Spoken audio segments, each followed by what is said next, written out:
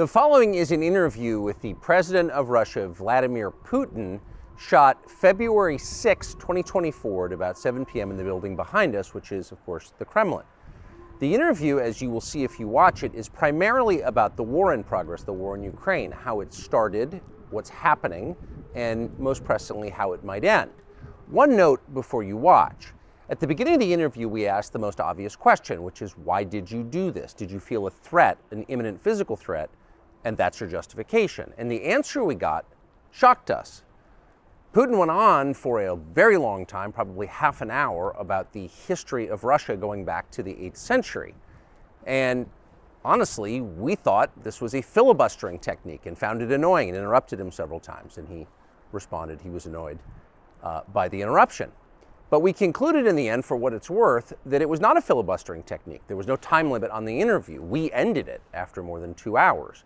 Instead, what you're about to see seemed to us sincere, whether you agree with it or not. Vladimir Putin believes that Russia has a historic claim to parts of Western Ukraine. So our opinion would be to view it in that light, as a sincere expression of what he thinks. And with that, here it is. Mr. President, thank you. On February 22nd, 2022, you addressed your country in a nationwide address when the conflict in Ukraine started. And you said that you were acting because you had come to the conclusion that the United States, through NATO, might initiate a, quote, surprise attack on our country. And to American ears, that sounds paranoid. Tell us why you believe the United States might strike Russia out of the blue. How did you conclude that? It's not that America, the United States, was going to launch a surprise strike on Russia. I didn't say that. Are we having a talk show or a serious conversation? Here's the quote. Thank you. It's a formidable, serious talk. Because your basic education is in history, as far as I understand. Yes. So if you don't mind, I will take only 30 seconds or 1 minute to give you a short reference to history for giving you a little historical background. Please. Let's look where our relationship with Ukraine started from. Where did Ukraine come from?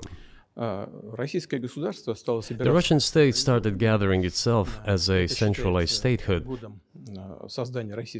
and it is considered to be the year of the establishment of the Russian state in 862,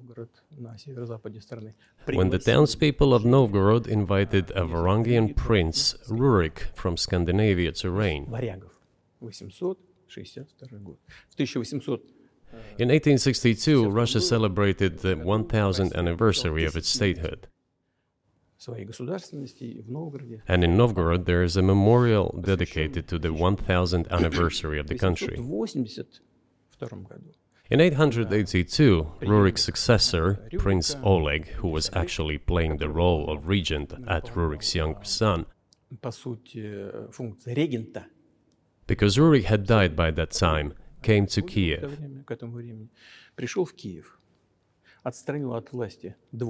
He ousted two brothers who apparently had once been members of Rurik's squad. So Russia began to develop with two centers of power, Kiev and Novgorod. The next very significant date in the history of Russia was 988. This was the baptism of Russia, when Prince Vladimir, the great-grandson of Rurik, baptized Russia and adopted Orthodoxy, or Eastern Christianity. From this time, the centralized Russian state began to strengthen. Why? Because of the single territory, integrated economic ties, one and the same language, and, after the baptism of Russia, the same faith and rule of the prince. The centralized Russian state began to take shape. Back in the Middle Ages, Prince Yaroslav the Wise introduced the order of succession to a throne. But after he passed away, it became complicated for various reasons. The throne was passed not directly from father to eldest son, but from the prince who had passed away to his brother, then to his sons in different lines. All this led to the fragmentation and the end of Rus as a single state. There was nothing special about it. The same was happening then in Europe.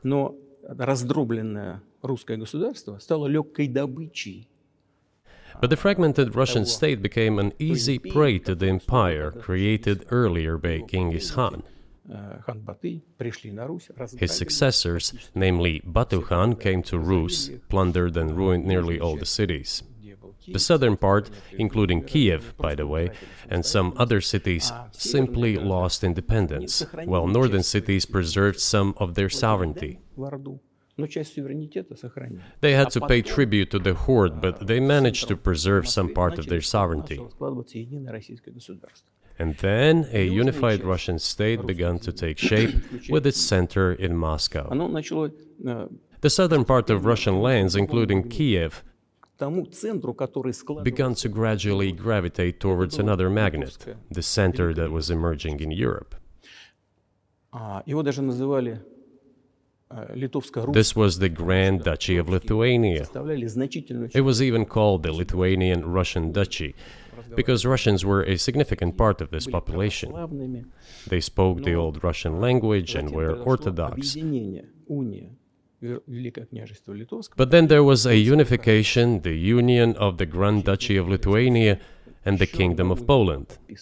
A few years later, another union was signed, but this time already in the religious sphere.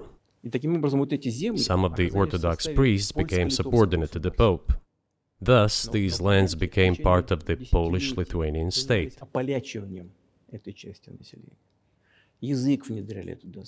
During decades, the Poles were engaged in Polonization of this part of the population. They introduced their language there, tried to entrench the idea that this population was not exactly Russians, that because they lived on the fringe, they were Ukrainians. Originally, the word Ukrainian meant that a person was living on the outskirts of the state, along the fringes, or was engaged in a border patrol service. It didn't mean any particular ethnic group. So the Poles were trying to, in every possible way, to colonize this part of the Russian lands, and actually treated it rather harshly, not to say cruelly. All that led to the fact that this part of the Russian lands began to struggle for their rights. They wrote letters to Warsaw demanding that their rights be observed and people be commissioned here, including to Kiev. I beg your pardon, can you tell us what period? I'm losing track of where in history we are. The Polish oppression of Ukraine. It was in the 13th century.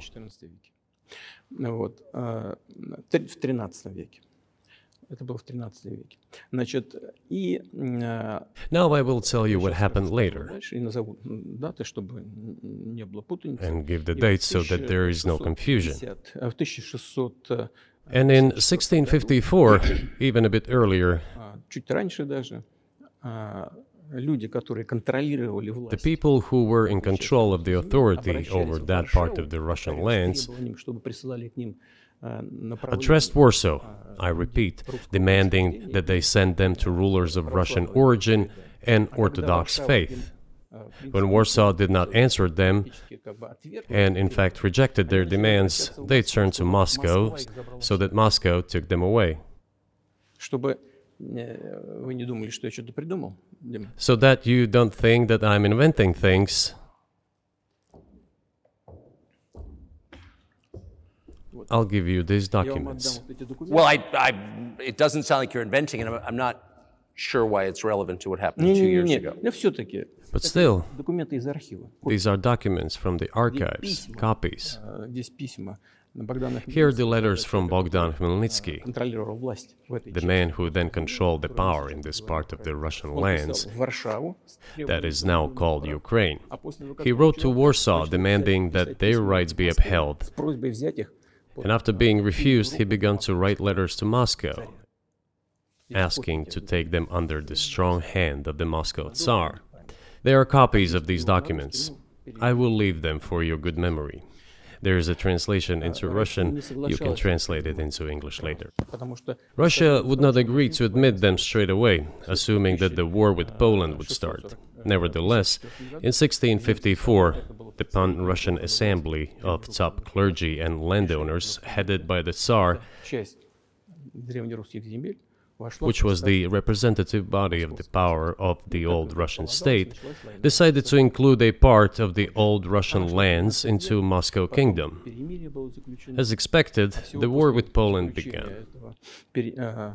It lasted 13 years, and then in 1654, a truce was concluded. And 32 years later, I think, a peace treaty with Poland, which they called Eternal Peace, was signed. And these lands, the whole left bank of Dnieper, including Kiev, went to Russia. And the whole right bank of Dnieper remained in Poland. Under the rule of Catherine the Great, Russia reclaimed all of its historical lands, including in the south and west. This all lasted until the revolution. Before World War I, Austrian General Staff relied on the ideas of Ukrainianization and started actively promoting the ideas of Ukraine and the Ukrainianization.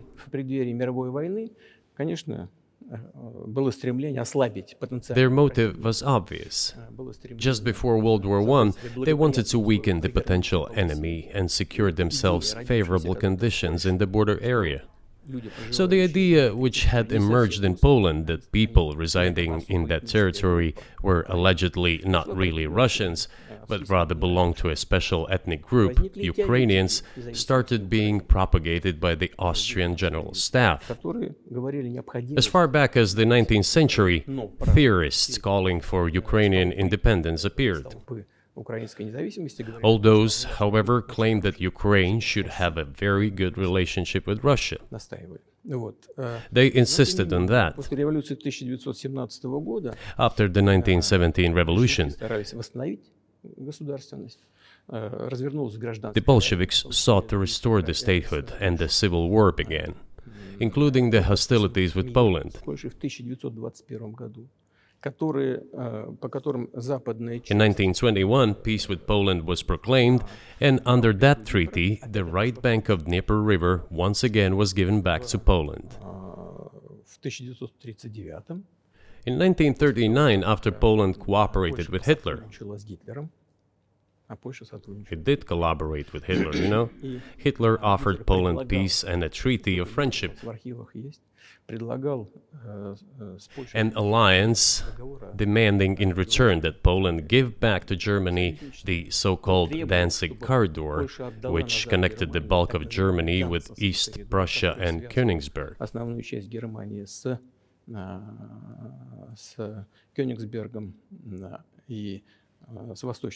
After World War I, this territory was transferred to Poland, and instead of Danzig, a city of Gdansk emerged. Hitler asked them to give it amicably, but they refused. Of course. Still, they collaborated with Hitler and engaged together in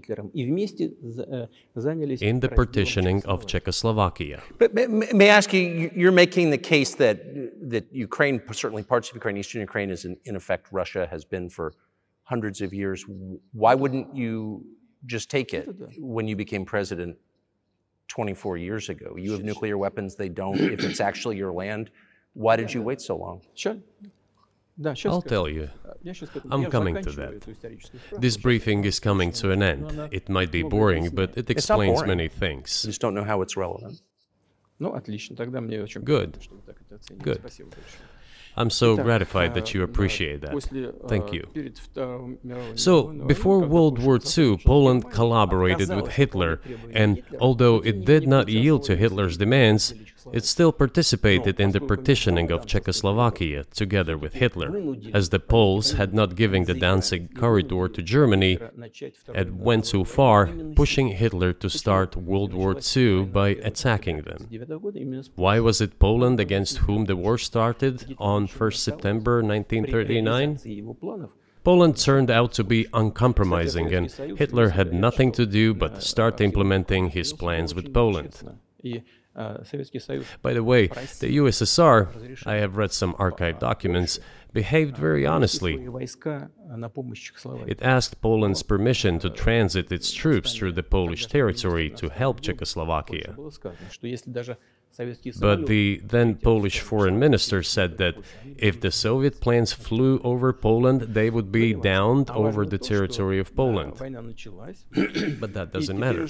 What matters is that the war began, and Poland fell prey to the policies it had pursued against Czechoslovakia, as under the well-known Molotov-Ribbentrop Pact.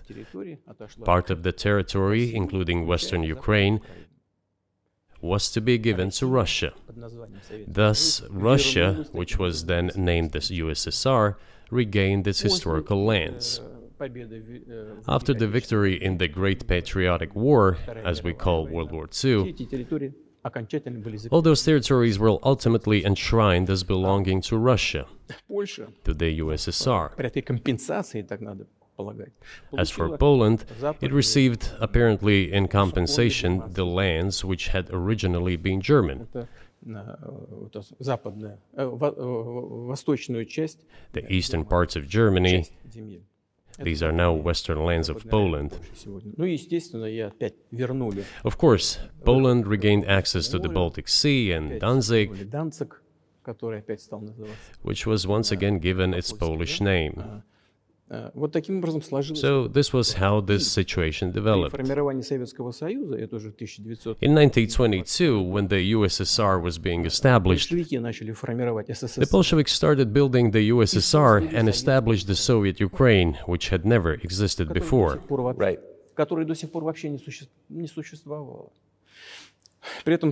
Stalin insisted that those republics be included in the USSR as autonomous entities.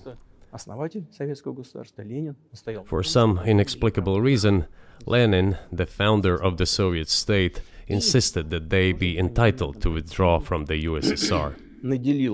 And again, for some unknown reasons, he transferred to that newly established Soviet Republic of Ukraine some of the lands together with people living there, even though those lands had never been called Ukraine, and yet they were made part of that Soviet Republic of Ukraine. Those lands included the Black Sea region, which was received under Catherine the Great, and which had no historical connection with Ukraine whatsoever. Even if we go as far back as 1654, when these lands returned to Russian Empire, that territory was the size of 3 to 4 regions of modern Ukraine, with no Black Sea region. That was completely out of the question. In 1654. Exactly. You obviously have encyclopedic knowledge of this region, but why didn't you make this case for the first 22 years as president that Ukraine wasn't a real country?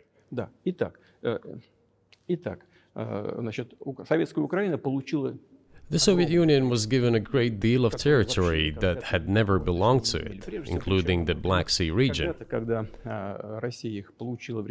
At some point, when Russia received them as an outcome of the Russo-Turkish Wars, they were called New Russia or Novorossiya. But that does not matter. What matters is that Lenin, the founder of the Soviet state, established Ukraine that way. For decades, the Ukrainian Soviet Republic developed as part of the USSR. And for unknown reasons, again, the Bolsheviks were engaged in Ukrainianization. It was not merely because the Soviet leadership was composed to a great extent of those originating from Ukraine. Rather, it was explained by the general policy of indigenization pursued by the Soviet Union. Same things were done in other Soviet republics. This involved promoting national languages and national cultures, which is not bad in principle. That is how the Soviet Ukraine was created. After the World War II, Ukraine received, in addition to the lands that had belonged to Poland before the war, part of the lands that had previously belonged to Hungary and Romania. So Romania and Hungary had some of their lands taken away and given to the Soviet Ukraine, and they still remain part of Ukraine. So in this sense, we have every reason to affirm that Ukraine is an artificial state that was shaped at Stalin's will. Do you believe Hungary has a right to take its land back from Ukraine, and that other nations have a right to go back to their 1654 borders?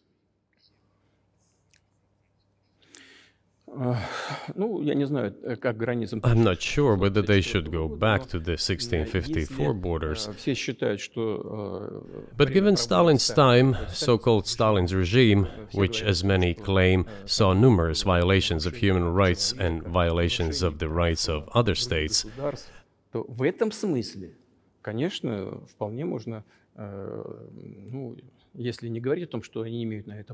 one may say that they could claim back those lands of theirs while having no right to do that.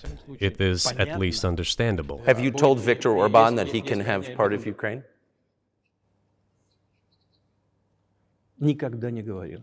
Never. I have never told him, not a single time.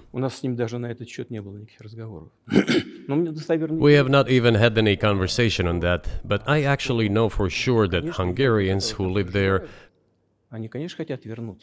wanted to get back to their historical land.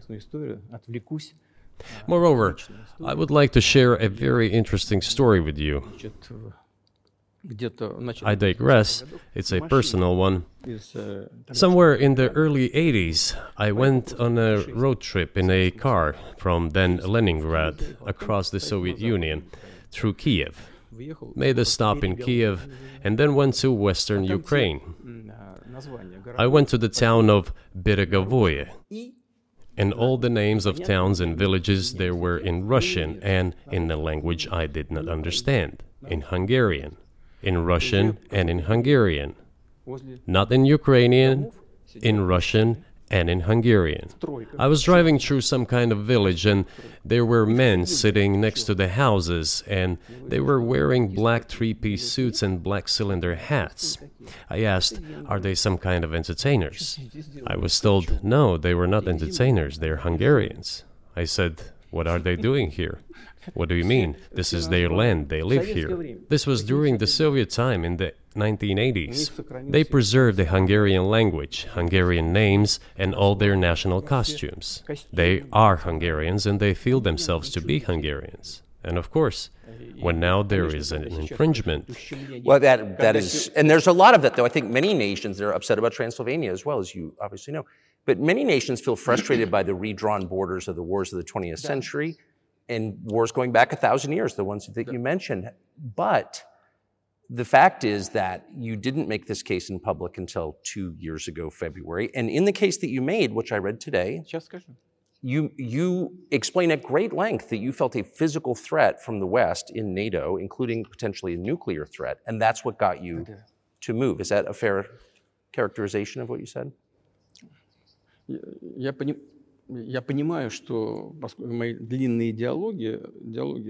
I understand that my long speeches probably fall outside of the genre of the interview. That is why I asked you at the beginning, are we going to have a serious talk or a show? You said a serious talk, so bear with me, please. We're coming to the point where the Soviet Ukraine was established. Then, in 1991, the Soviet Union collapsed, and everything that Russia had generously bestowed on Ukraine was dragged away by the latter. I'm coming to a very important point of today's agenda. Thank you. After all, the collapse of the Soviet Union was effectively initiated by the Russian leadership. I do not understand what the Russian leadership was guided by at the time, but I suspect there were several reasons to think everything would be fine.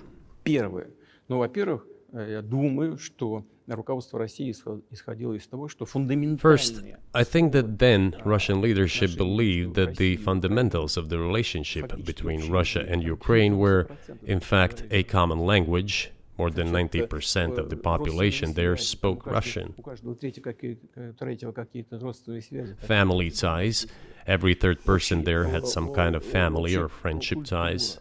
Common culture, common history, Finally, common faith, coexistence with a single state for centuries, and deeply interconnected economies. All of these were so fundamental.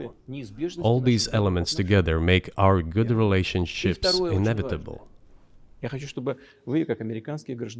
The second point is a very important one. I want you, as an American citizen, and your viewers to hear about this as well.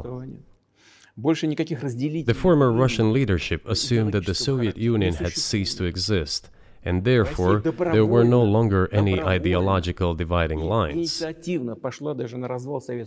Russia even agreed voluntarily and proactively to the collapse of the Soviet Union, and believed that this would be understood by the so-called civilized West as an invitation for cooperation and association.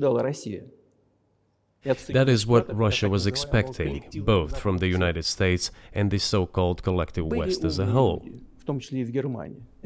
There were smart people, including in Germany, Egon Bahr, a major politician of the Social Democratic Party, who insisted in his personal conversations with the Soviet leadership on the brink of the collapse of the Soviet Union that a new security system should be established in Europe.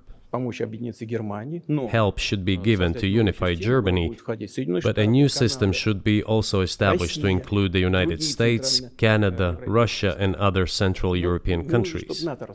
Yes. But NATO needs not to expand. That's what he said. If NATO expands, everything would be just the same as during the Cold War, only closer to Russia's borders. That's all. He was a wise old man, but no one listened to him. In fact, he got angry once. If, he said, you don't listen to me, I'm never setting my foot in Moscow once again. Everything happened just as he had said. Well, of course, it did come true, and you've mentioned this many times. I think it's a fair point, and many in America thought that relations between Russia and the United States would be fine with the collapse of the Soviet Union and the end of the Cold War, that the opposite happened. But you've never explained why you think that happened, except to say that the West fears a strong Russia, but we have a strong China the West does not seem very afraid of. What about Russia, do you think, convinced policymakers they had to take it down? The West is afraid of strong China more than it fears a strong Russia, because Russia has 150 million people and China has 1.5 billion population, and its economy is growing by leaps and bounds, or 5% a year. It used to be even more. But that's enough for China. As Bismarck once put it, potentials are the most important. China's potential is enormous. It is the biggest economy in the world today in terms of purchasing power parity and the size of the economy. It has already overtaken the United States quite a long time ago, and it is growing at a rapid clip. Let's not talk about who is afraid of whom. Let's not reason in such terms. And let's get into the fact that after 1991, when Russia expected that it would be welcomed into the brotherly family of civilized nations, nothing like this happened. You tricked us. I don't mean you personally when I say you. Of course, I'm talking about the United States. The promise was that NATO would not expand eastward, but it happened 5 times. There were 5 waves of expansion. We tolerated all that. We were trying to persuade them. We were saying, please don't. We are as bourgeois now as you are. We are market economy and there is no communist party power. Let's negotiate. Moreover, I have also said this publicly before. There was a moment when a certain rift started growing between us. Before that, Yeltsin came to the United States. Remember, he spoke in Congress and said the good words, God bless America. Everything he said were signals. Let us in. Remember the developments in Yugoslavia before the Yeltsin was lavished with praise? As soon as the developments in Yugoslavia started, he raised his voice in support of Serbs, and we couldn't but raise our voices for Serbs in their defense. I understand that there were complex processes underway there, I do, but Russia could not help raising its voice in support of Serbs, because Serbs are also a special and close to us nation, with Orthodox culture and so on. It's a nation that has suffered so much for generations. Well, regardless, what is important is that Yeltsin expressed his support. What did the United States do? In violation of international law and the UN Charter, it started bombing Belgrade. It was the United States that let the genie out of the bottle. Moreover, when Russia protested and expressed its resentment, what was said? The UN Charter and international law have become obsolete. Now everyone invokes international law, but at that time they started saying that everything was outdated. Everything had to be changed. Indeed, some things need to be changed, as the balance of power has changed. It's true, but not in this manner. Yeltsin was immediately dragged through the mud, accused of alcoholism, of understanding nothing, of knowing nothing. He understood everything, I assure you. Well, I became president in 2000. I thought, okay, the Yugoslav issue is over, but we should try to restore relations. Let's reopen the door that Russia had tried to go through. And moreover, I said it publicly, I can reiterate. At a meeting here in the Kremlin with the outgoing President Bill Clinton, right here in the next room, I said to him, I asked him, Bill, do you think if Russia asked to join NATO, do you think it would happen? Suddenly he said, you know, it's interesting. I think so. But in the evening, when we met for dinner, he said, you know, I've talked to my team. No, it's not possible now. You can ask him. I think he will watch our interview. He'll confirm it. I wouldn't have said anything like that if it hadn't happened. Okay. Were you sincere? It's impossible now. Would you have joined NATO?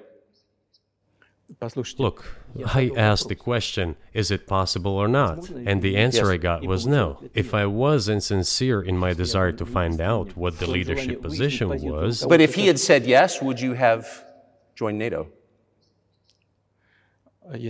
If he had said yes, the process of rapprochement would have commenced, and eventually it might have happened, if we had seen some sincere wish on the other side of our partners. But it didn't happen. Well, no means no. Okay, fine. Why do you think that is? Just to get to motive, I know you're clearly bitter about it, I understand, but why do you think the West rebuffed you then? Why the hostility? Why did the end of the Cold War not fix the relationship? What motivates this from your point of view? You said I was bitter about the answer. No, it's not bitterness. It's just a statement of fact. We're not bride and groom, bitterness, resentment. It's not about those kind of matters in such circumstances. We just realized we weren't welcome there, that's all. Okay, fine. But let's build relations in another manner. Let's look for common ground elsewhere. Why we received such a negative response, you should ask your leaders. I can only guess why. Too big a country with its own opinion and so on. And the United States, I've seen how issues are being resolved in NATO. I will give you another example now concerning Ukraine. The US leadership exerts pressure, and all NATO members obediently vote, even if they do not like something. Now, I'll tell you what happened in this regard with Ukraine in 2008, although it's being discussed. I'm not going to open a secret to you, say anything new. Nevertheless, after that we tried to build relations in different ways. For example, the events in the Middle East, in Iraq. We were building relations with the United States in a very soft, prudent, cautious manner. I repeatedly raised the issue that the United States should not support separatism or terrorism in the North Caucasus. But they continue to do it anyway. and political support, information support, financial support, even military support came from the United States and its satellites for terrorist groups in the Caucasus. I once raised this issue with my colleague, also the President of the United States. He says, "It's impossible. Do you have proof?" I said, "Yes." I was prepared for this conversation, and I gave him that proof. He looked at it, and you know what he said? "I apologize, but that's what happened." I'll quote. He says, "Well, I'm gonna kick their ass." We waited and waited for some response. There was no reply. I said to the FSB director, "Write to the CIA, what is the result of the conversation with President?" He wrote once, twice, and then we got a reply. We have the answer in the archive. The CIA replied, "We have been working with the opposition in Russia. We believe that this is the right thing to do, and we will keep on doing it." Just ridiculous. Well, okay. We realized that it was out of the question. Forces in opposition to you. So you're saying the CIA is trying to overthrow your government? Of course, they meant in that particular case the separatists, the terrorists who fought with us in the Caucasus. That's who they called the opposition. This is the second point. The third moment is a very important one, is the moment when the US missile defense system was created. The beginning. We persuaded for a long time not to do it in the United States. Moreover, after was invited by Bush Jr.'s father, Bush Sr., to visit his place on the ocean, I had a very serious conversation with President Bush and his team. I proposed that the United States, Russia, and Europe jointly create a missile defense system that, we believe, if created unilaterally, threatens our security, despite the fact that the United States officially said that it was being created against missile threats from Iran. That was the justification for the deployment of the missile defense system. I suggested working together, Russia, the United States, and Europe. They said it was very interesting. They asked me, "Are you serious?" I said, "Absolutely." Let me ask, what year was this? I don't remember. It is easy to find out on the internet when I was in the USA at the invitation of Bush Sr. It is even easier to learn from someone I'm going to tell you about. I was told it was very interesting. I said, just imagine if we could tackle such a global strategic security challenge together. The world will change. We'll probably have disputes, probably economic and even political ones, but we could drastically change the situation in the world. He says yes, and asks, "Are you serious?" I said, "Of course. We need to think about it," I'm told. I said, "Go ahead, please." Then Secretary of Defense Gates, former director of CIA, and Secretary of State Rice came in here, in this cabinet, right here at this table. They sat on this table. Me, the foreign minister, the Russian defense minister on that side. They said to me, "Yes, we have thought about it. We agree." I said, "Thank God, great, but with some exceptions." So twice you've described US presidents making decisions and then being undercut by their agency heads. So it sounds like you're describing a system that's not run by the people who are elected, in your telling. That's right, that's right. In the end, they just told us to get lost. I'm not going to tell you the details because I think it's incorrect. After all, it was confidential conversation. But our proposal was declined. That's a fact. It was right then when I said, "Look, but then we will be forced to take countermeasures. We will create such strike systems that will certainly overcome missile defense systems." The answer was, "We are not doing this against you, and you do what you want," assuming that it is not against us, not against the United States. I said, "Okay." Very well. That's the way it went. And we created hypersonic systems with intercontinental range, and we continue to develop them. We are now ahead of everyone, the United States and the other countries, in terms of the development of hypersonic strike systems, and we are improving them every day. But it wasn't us. We proposed to go the other way, and we were pushed back. Now, about NATO's expansion to the east. Well, we were promised no NATO to the east, not an inch to the east, as we were told. And then what? They said, well, it's not enshrined on paper, so we'll expand. So there were 5 waves of expansion, the Baltic states, the whole of Eastern Europe, and so on. And now I come to the main thing. They have come to the Ukraine, ultimately. In 2008, at the summit in Bucharest, they declared that the doors for Ukraine and Georgia to join NATO were open. Now about how decisions are made there. Germany, France seem to be against it, as well as some other European countries. But then, as it turned out later, President Bush, and he's such a tough guy, a tough politician, as I was told later, he exerted pressure on us and we had to agree. It's ridiculous, it's like kindergarten. Where are the guarantees? What kindergarten is this? What kind of people are these? Who are they? You see, they were pressed, they agreed. And then they say, Ukraine won't be in the NATO, you know? I say, I don't know. I know you agreed in 2008. Why won't you agree in the future? Well, they pressed us then. I say, why won't they press you tomorrow? And you'll agree again. Well, it's nonsensical. Who's there to talk to? I just don't understand. We're ready to talk. But with whom? Where are the guarantees? None. So they started to develop the territory of Ukraine. Whatever is there, I have told you the background, how this territory developed, what kind of relations there were with Russia. Every second or third person there has always had some ties with Russia.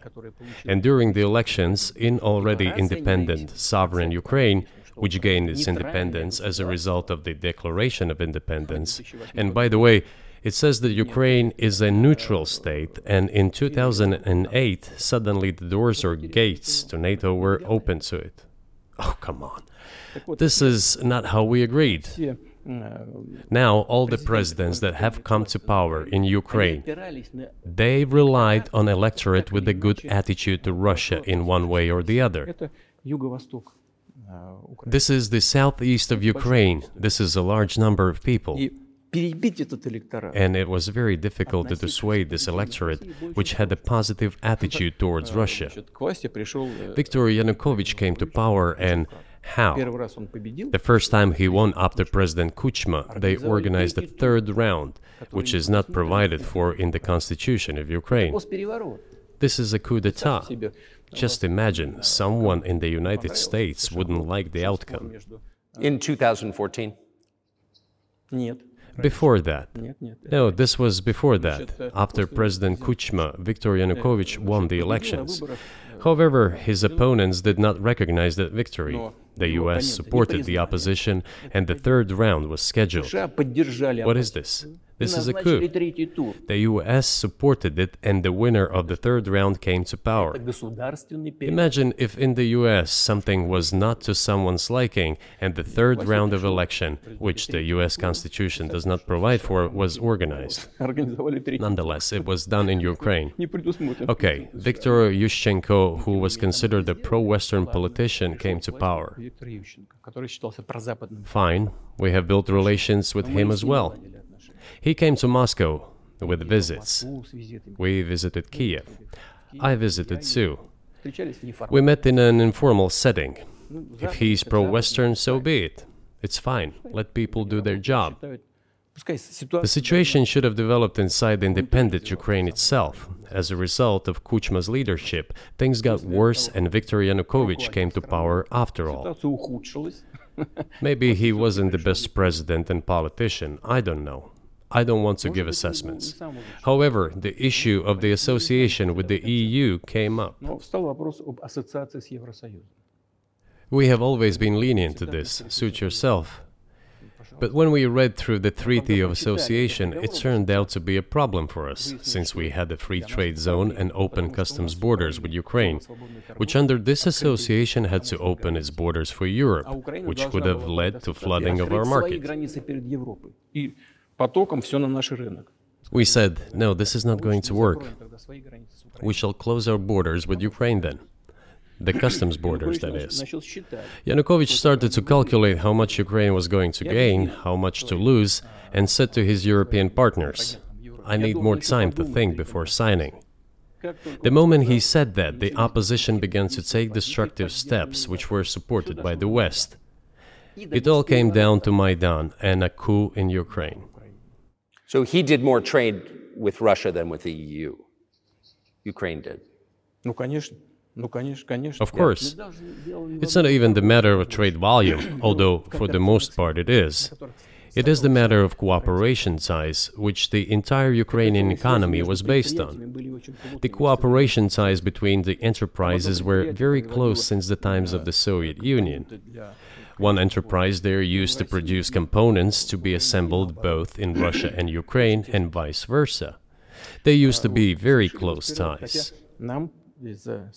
A coup d'etat was committed, although I shall not delve into details now, as I find doing it inappropriate, the US told us. Calm Yanukovych down, and we will calm the opposition.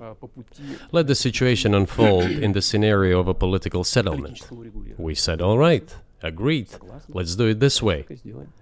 As the Americans requested, Yanukovych did use neither the armed forces nor the police, yet the armed opposition committed a coup in Kiev. What is that supposed to mean? Who do you think you are? I wanted to ask the then US leadership. With the backing of whom? With the backing of CIA, of course. The organization you wanted to join back in the day, as I understand. We should thank God they didn't let you in. Although, it is a serious organization. I understand. My former vis-a-vis in the sense that I served in the first main directorate, Soviet Union's intelligence service. They have always been our opponents. A job is a job. Technically, they did everything right. They achieved their goal of changing the government. However, from political standpoint, it was a colossal mistake.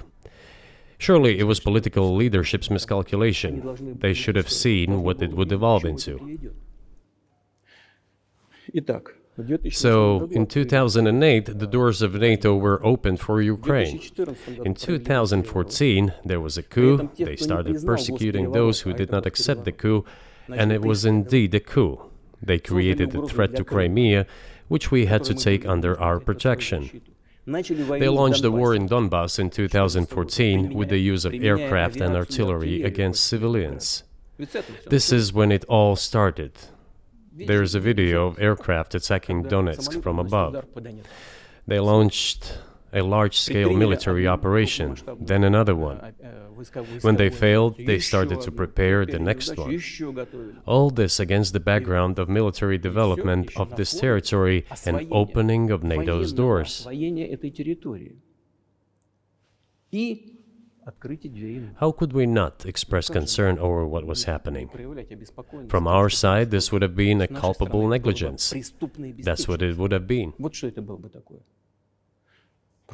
It's just that the US political leadership pushed us to the line we could not cross, because doing so could have ruined Russia itself. Besides, we could not leave our brothers in faith, in fact, a part of Russian people, in the face of this war machine. But that was 8 years before the current conflict started. So what was the trigger for you? What was the moment where you decided you had to do this?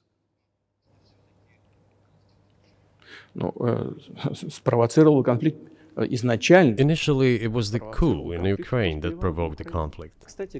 By the way, back then the representatives of 3 European countries, Germany, Poland and France, arrived.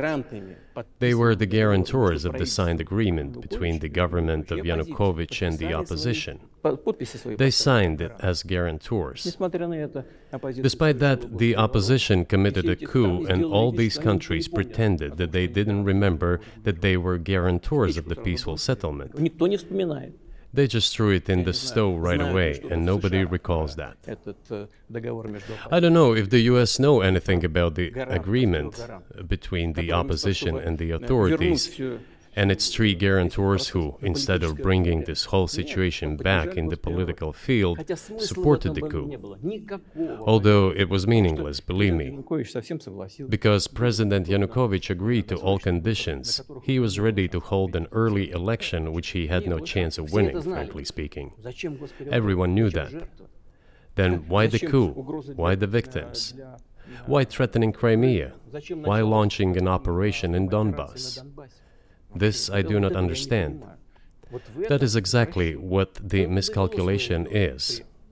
CIA did its job to complete the coup. I think one of the deputy secretaries of state said that it cost a large sum of money, almost 5 billion. But the political mistake was colossal. Why would they have to do that?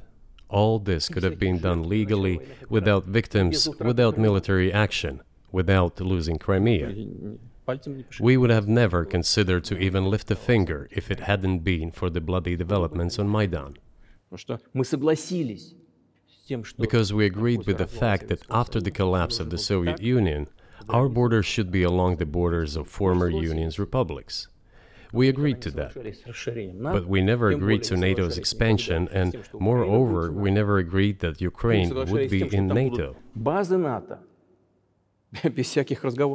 We did not agree to NATO bases there without any discussion with us. For decades, we kept asking, don't do this, don't do that. And what triggered the latest events?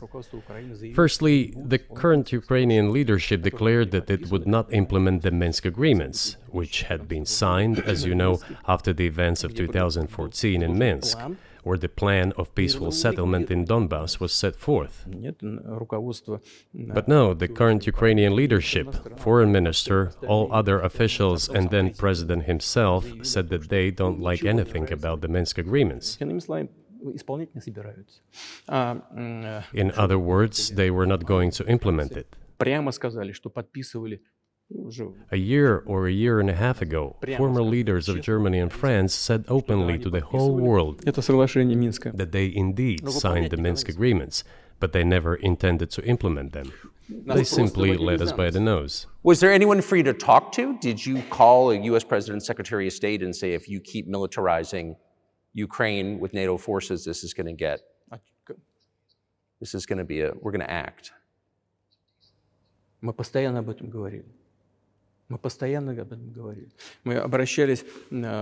We talked about this all the time. We addressed the United States and European countries' leadership to stop these developments immediately, to implement the Minsk agreements. Frankly speaking, I didn't know how we were going to do this, but I was ready to implement them. These agreements were complicated for Ukraine. They included lots of elements of those Donbass territories' independence. That's true. However, I was absolutely confident, and I'm saying this to you now. I honestly believe that if we managed to convince the residents of Donbass, and we had to work hard to convince them to return to the Ukrainian statehood, then gradually the wounds would start to heal. When this part of territory reintegrated itself into common social environment, when the pensions and social benefits were paid again, all the pieces would gradually fall into place. No, nobody wanted that. Everybody wanted to resolve the issue by military force only. But we could not let that happen. And the situation got to the point when the Ukrainian side announced, no, we will not do anything. They also started preparing for military action. It was they who started the war in 2014. Our goal is to stop this war. And we did not start this war in 2022. This is an attempt to stop it. Do you think you've stopped it now? I mean, have you achieved your aims? No, we haven't achieved our aims yet, because one of them is denazification. This means the prohibition of all kinds of neo-Nazi movements. This is one of the problems that we discussed during the negotiation process, which ended in Istanbul early this year.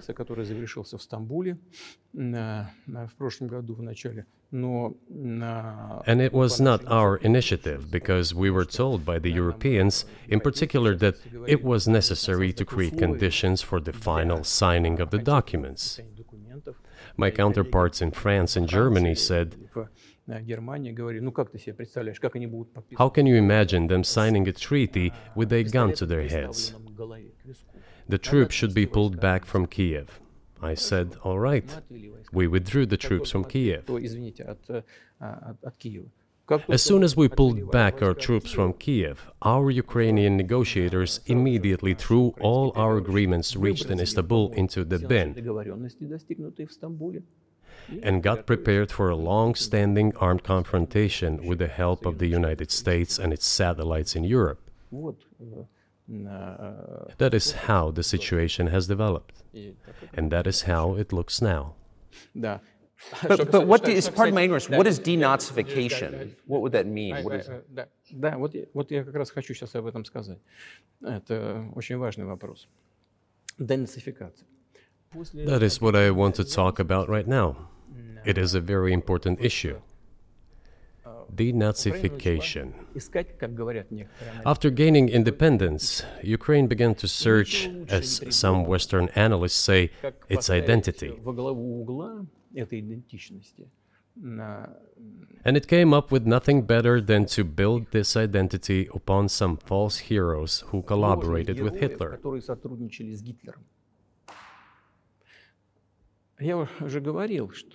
I have already said that in the early 19th century, when the theorists of independence and sovereignty of Ukraine appeared, they assumed that an independent Ukraine should have very good relations with Russia. But due to the historical development, those territories were part of the Polish-Lithuanian Commonwealth. Poland, where Ukrainians were persecuted and treated quite brutally, as well as were subject to cruel behavior. There were also attempts to destroy their identity. All this remained in the memory of the people. When World War II broke out, part of this extremely nationalist elite collaborated with Hitler, believing that he would bring them freedom. The German troops, even the SS troops, made Hitler's collaborators do the dirtiest work of exterminating the Polish and Jewish population. Hence this brutal massacre of the Polish and Jewish population, as well as the Russian population too.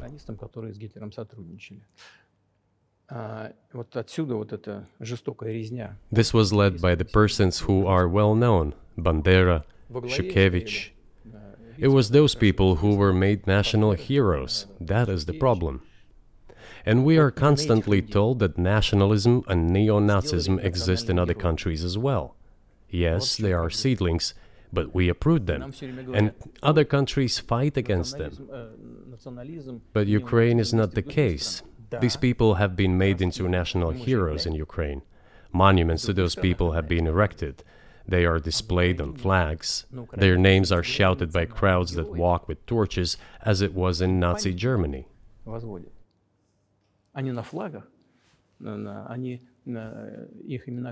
These were people who exterminated Poles, Jews, and Russians. It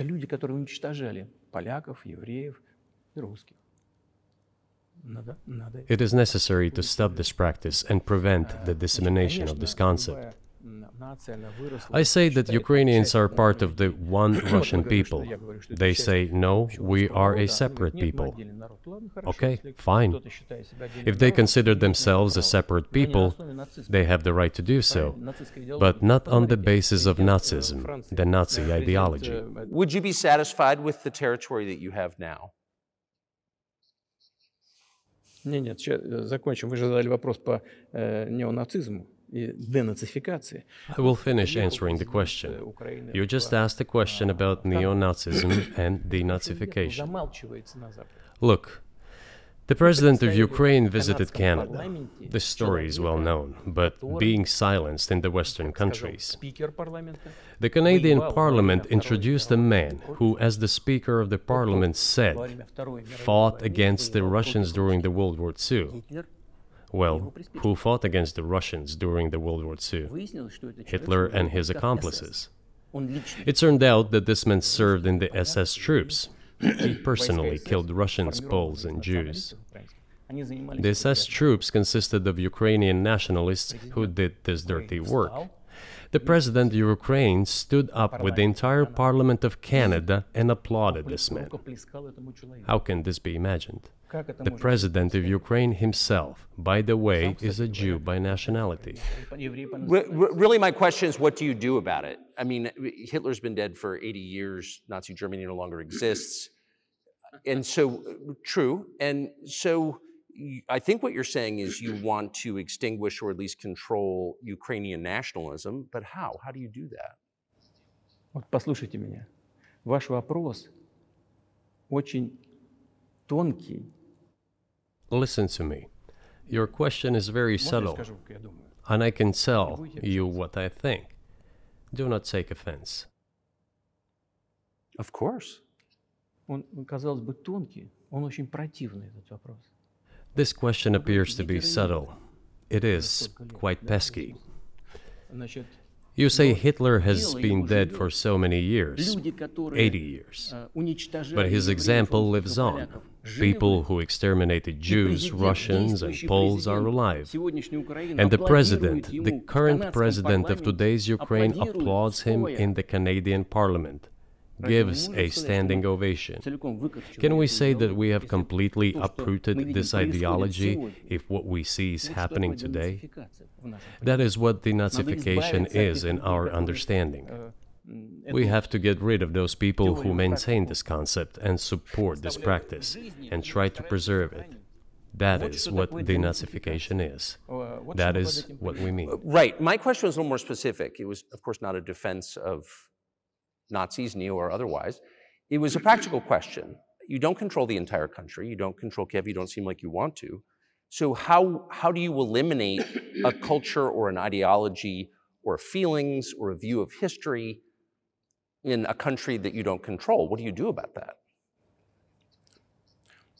А вы знаете, как вам не покажется странным, в ходе переговоров в Стамбуле You know, as strange as it may seem to you, during the negotiations in Istanbul, we did agree that we have it all in writing. Neo-Nazism would not be cultivated in Ukraine, including that it would be prohibited at the legislative level. Mr. Carson, we agreed on that. This, it turns out, can be done during the negotiation process. And there's nothing humiliating for Ukraine as a modern civilized state. Is any state allowed to promote Nazism? It is not, is it? That is it. Ведь нет, правда? Вот и всё. Will there be talks, and why haven't there been talks about resolving the conflict in Ukraine, peace talks? Они были, они дошли до очень высокой стадии согласования позиций, сложно. They have been. They reached a very high stage of coordination of positions in a complex process, but still they were almost finalized.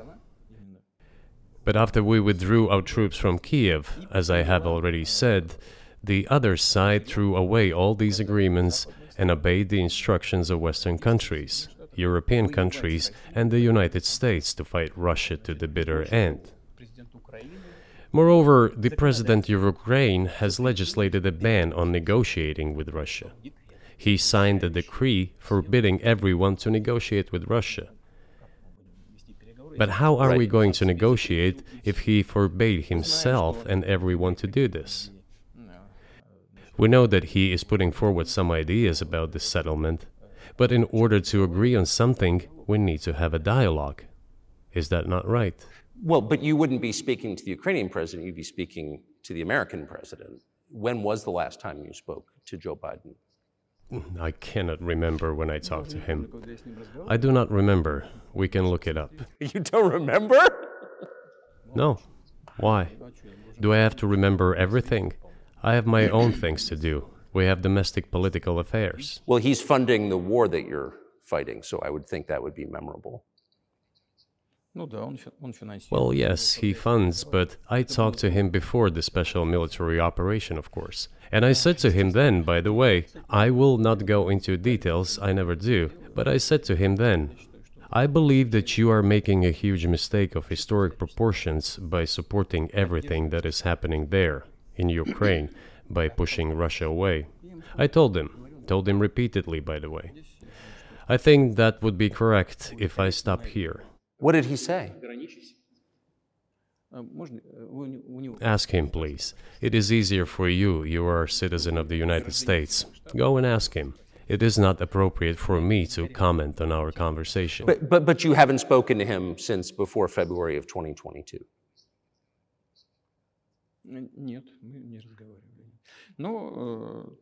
No, we haven't spoken. Certain contacts are being maintained, though. Speaking of which, do you remember what I told you about my proposal to work together on a missile defense system? Yes. You can ask all of them. All of them are safe and sound, thank God.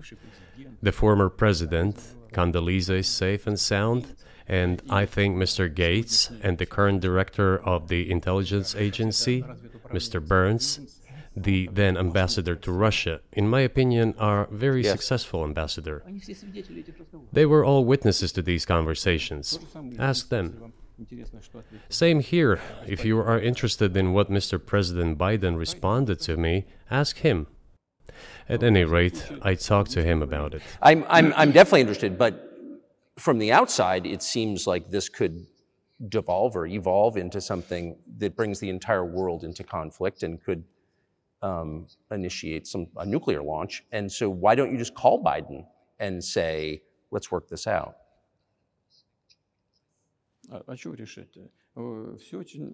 What's there to work out? It's very simple. I repeat. We have contacts through various agencies. I will tell you what we are saying on this matter and what we are conveying to the US leadership. If you really want to stop fighting, you need to stop supplying weapons. It will be over within a few weeks. That's it. And then we can agree on some terms. Before you do that, stop. What's easier? Why would I call him? What should I talk to him about? Or beg him for what? And what messages do you get back? You're going to deliver such and such weapons to Ukraine? Oh, I'm afraid, please don't. What is there to talk about? Do you think NATO is worried about this becoming a global war or a nuclear conflict? At least that's what they're talking about. And they're trying to intimidate their own population with an imaginary Russian threat. This is an obvious fact. And thinking people, not Philistines, but thinking people, analysts, those who are engaged in real politics, just smart people, understand perfectly well that this is a fake. They're trying to fuel the Russian threat. The threat I think you're referring to is a Russian invasion of Poland, Latvia, expansionist behavior. Can you imagine a scenario where you sent Russian troops to Poland?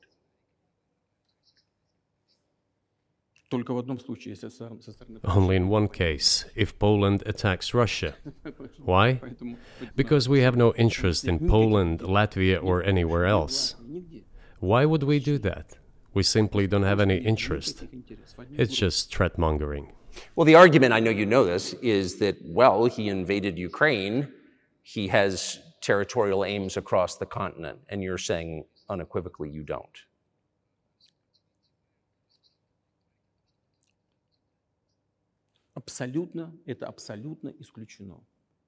It is absolutely out of the question. You just don't have to be any kind of analyst. It goes against common sense to get involved in some kind of a global war. грань. And a global war will bring all humanity to the brink of destruction. It's obvious. Вот. И есть, конечно, средства. There are certainly means of deterrence. They have been scaring everyone with us all along. Tomorrow Russia will use tactical nuclear weapons. Tomorrow Russia will use that. No, the day after tomorrow. So what? Выбить из налогоплательщиков In order to США extort additional money from US taxpayers and European taxpayers in the confrontation with Russia in the Ukrainian theater of war. как можно. The goal is to weaken Russia as much as possible.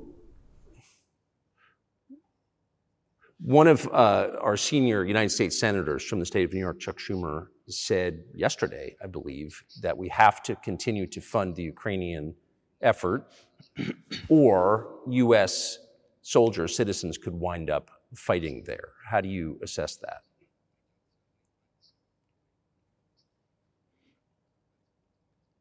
Это провокация.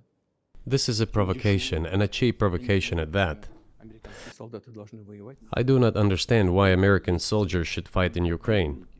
There are mercenaries from the United States there.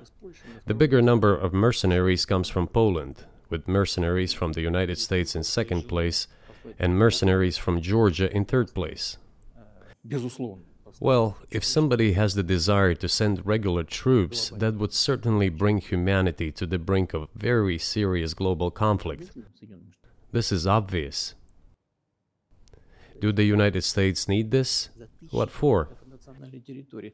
У вас нечем заниматься. Thousands of miles away from your national territory. На границе полно. Проблемы с Don't you have anything better to do?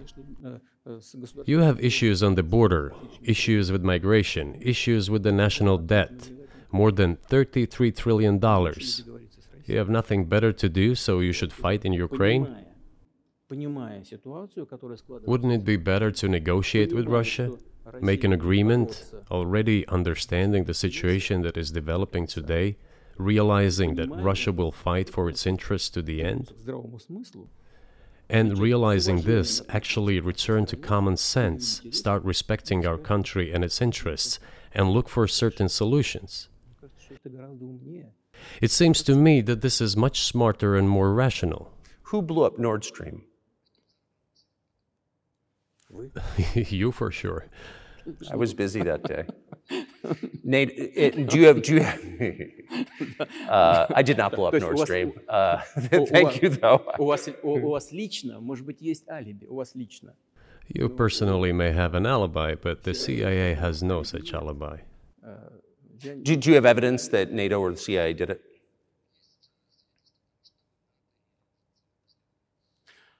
Вы знаете, я не You know, I won't get into details, but people always say in such cases, look for someone who is interested. But in this case, we should not only look for someone who is interested, but also for someone who has capabilities. Because there may be many people interested, but not all of them are capable of sinking to the bottom of the Baltic Sea and carrying out this explosion. These two components should be connected. Who is interested and who is capable of doing it? But I'm confused. I mean, that's the biggest act of industrial terrorism ever, and it's the largest emission of CO2 in history. Okay, so if you had evidence, and presumably given your security services, your intel services, you would, that NATO, the US, CIA, the West, did this, why wouldn't you present it and win a propaganda victory? В войне пропаганды очень сложно. In the war of propaganda, it is very difficult to defeat the United States, because the United States controls all the world's media and many European media. Европейских The ultimate beneficiary of the biggest European media are American financial institutions. Don't you know that? So it is possible to get involved in this work, but it is cost prohibitive, so to speak. Мы можем We can simply shine the spotlight on our sources of information, and we will not achieve results. планировать так ясно, что It is clear to the whole world what happened, and even American analysts talk about it directly. It's true. Yes, but here's a question you may be able to answer. You worked in Germany, famously. The Germans clearly know that their NATO partner did this, and it damaged their economy greatly. It may never recover. Why are they being silent about it? That's very confusing to me. Why wouldn't the Germans say something about it? Ну, меня это тоже удивляет. This also confuses me. But today's German leadership is guided by the interests of the collective West rather than its national interests. Otherwise, it is difficult to explain the logic of their action or inaction. After all, it is not only about Nord Stream 1, which was blown up, and the Nord Stream 2 was damaged. But one pipe is safe and sound, and gas can be supplied to Europe through it. But Germany does not open it. We are ready, please. There's another route through Poland, called Yamal Europe, which also allows for large flow. Poland has closed it, but Poland packs from the German hand. It receives money from the pan-European funds, and Germany is the main donor to these pan-European funds. Germany feeds Poland to a certain extent, and they close their route to Germany. Why? I don't understand. Ukraine, to which the Germans supply weapons and give money. Germany is the second sponsor of the United States in terms of financial aid to Ukraine. There are two gas routes through Ukraine. They simply closed one route, the Ukrainians.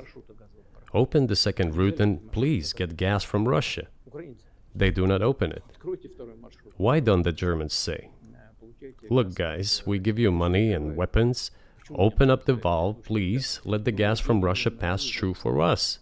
We're buying liquefied gas at exorbitant prices in Europe, which brings the level of our competitiveness and economy in general down to zero. Do you want us to give you money? Let us have the decent existence. Make money for our economy, because this is where the money we give you comes from. They refuse to do so. Why? Ask them. That is what is like in their heads. Those are highly incompetent people. Well, maybe the world is breaking into two hemispheres, one with cheap energy, the other without. And I want to ask you that. If we're now a multipolar world, obviously we are, can you describe the blocks of alliances? Who is in each side, do you think? Listen, you have said that the world is breaking into two hemispheres. A human brain is divided into two hemispheres.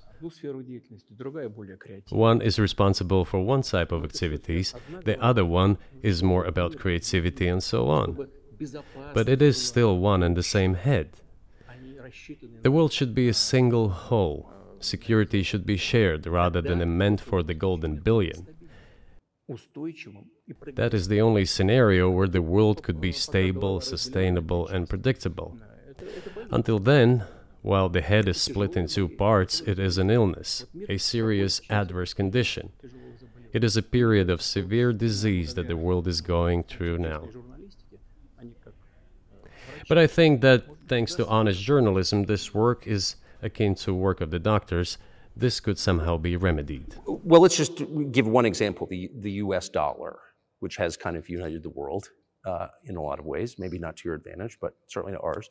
Is that going away as the reserve currency, the universally accepted currency? How have sanctions, do you think, changed the dollar's place in the world?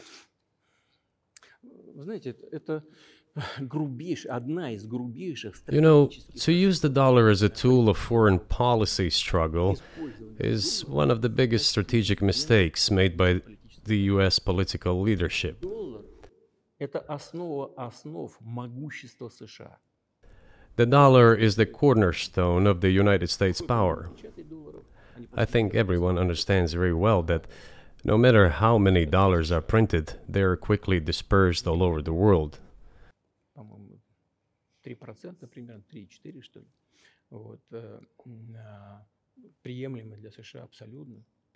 Inflation in the United States is minimal. It's about 3 or 3.4%, which is, I think, totally acceptable for the US. But they won't stop printing. What does the debt of $33 trillion tell us about? It is about the emission.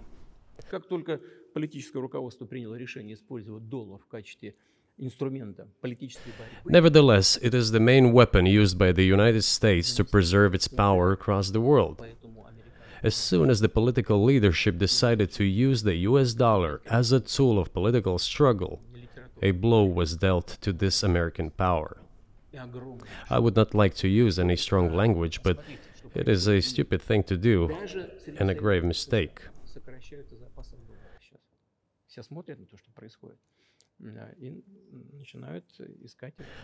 Look at what is going on in the world. Even the United States allies are now downsizing their dollar reserves. Seeing this, everyone starts looking for ways to protect themselves. But the fact that the United States applies restrictive measures to certain countries, such as placing restrictions on transactions, freezing assets, etc., causes grave concern and sends a signal to the whole world. What did we have here? Until 2022, about 80% of Russian foreign trade transactions were made in US dollars and euros.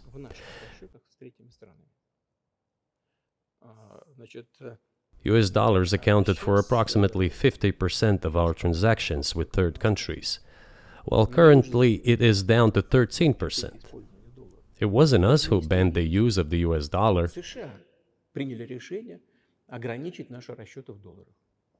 We had no such intention. It was decision of the United States to restrict our transactions in US dollars. I think it is complete foolishness from the point of view of the interests of the United States itself and its taxpayers, as it damages the US economy, undermines the power of the United States across the world. By the way, our transactions in yuan accounted for about 3%. Today, 34% of our transactions are made in rubles and about as much, a little over 34% in yuan. Why did the United States do this? My only guess is self-conceit. They probably thought it would lead to full collapse, but nothing collapsed. Moreover, other countries, including oil producers, are thinking of and already accepting payments for oil in yuan. Do you even realize what is going on or not? Does anyone in the United States realize this? What are you doing? You are cutting yourself off. All experts say this. Ask any intelligent and thinking person in the United States what the dollar means for the US. But You're killing it with your own hands. I think that's I think that's a fair assessment. The question is what comes next, and maybe you trade one colonial power for another, much less sentimental and forgiving colonial power. I mean, is the BRICS, for example, in danger of being completely dominated by the Chinese economy in a way that's not good for their sovereignty? Do you worry about that? Well, we have heard those boogeyman stories before. It is a boogeyman story. We're neighbors with China. You cannot choose neighbors just as you cannot choose close relatives. We share a border of 1,000 kilometers with them. This is number one. Second, we have a centuries-long history of coexistence. We're used to it. Third, China's foreign policy philosophy is not aggressive. Its idea is to always look for compromise, and we can see that. The next point is as follows. We are always told the same boogeyman story, and here it goes again. Through an euphemistic form, but it is still the same boogeyman story. The cooperation with China keeps increasing. The pace at which China's cooperation with Europe is growing is higher and greater than that of the growth of Chinese-Russian cooperation. Ask Europeans, aren't they afraid? They might be, I don't know. But they are still trying to access China's market at all costs, especially now that they are facing economic problems. Chinese businesses are also exploring the European market. Do Chinese businesses have small presence in the United States? Yes, the political decisions are such that they are trying to limit their cooperation with China. It is to your own detriment, Mr. Tucker, that you are limiting cooperation with China. You are hurting yourself. It is a delicate matter, and there are no silver bullet solutions, just as it is with the dollar. So, before introducing any illegitimate sanctions, illegitimate in terms of the Charter of the United Nations, one should think very carefully. For decision makers, this appears to be a problem. So you said a moment ago that the world would be a lot better if it weren't broken into competing alliances, if there was cooperation globally. One of the reasons you don't have that is because the current American administration is dead set against you. Do you think if there were a new administration after Joe Biden that you would be able to reestablish communication with the U.S. government? Or does it not matter who the president is?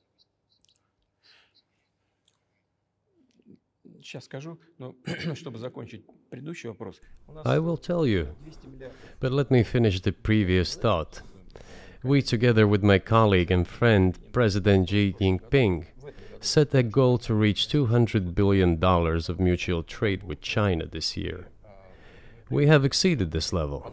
According to our figures, our bilateral trade with China totals already $230 billion, and the Chinese statistics says it is $240 billion. One more important thing.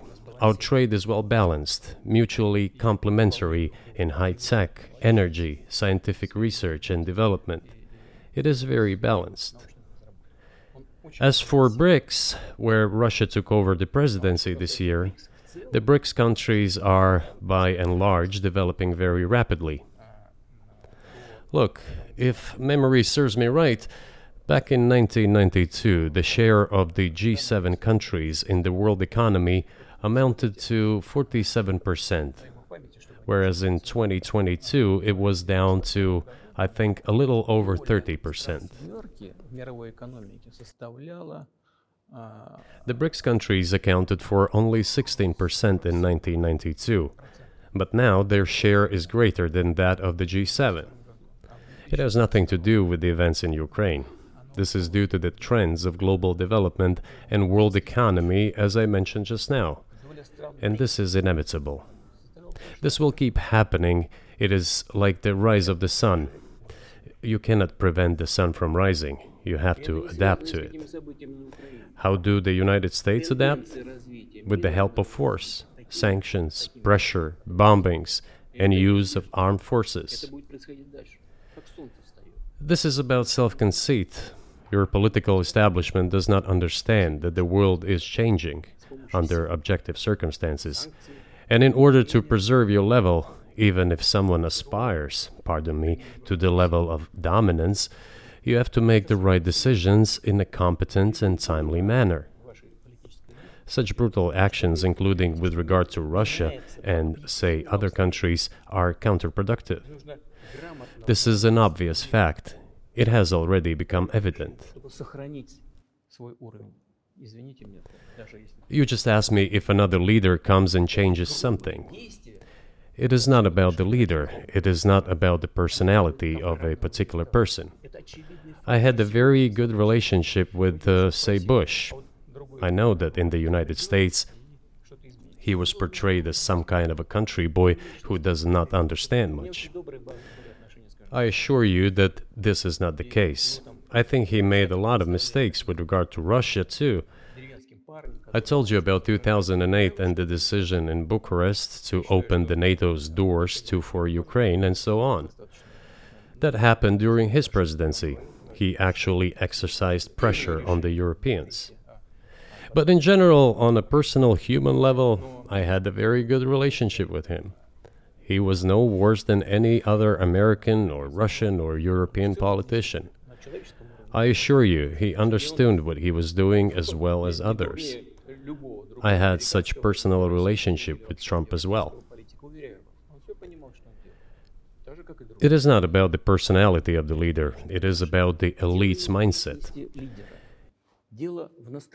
If the idea of domination at any cost, based also on forceful actions, dominates the American society, nothing will change. It will only get worse. But if, in the end, one comes to the awareness that the world has been changing due to the objective circumstances, and that one should be able to adapt to them in time, using the advantages that the US still has today, then perhaps something may change. Look, China's economy has become the first economy in the world in purchasing power parity. In terms of volume, it overtook the US a long time ago.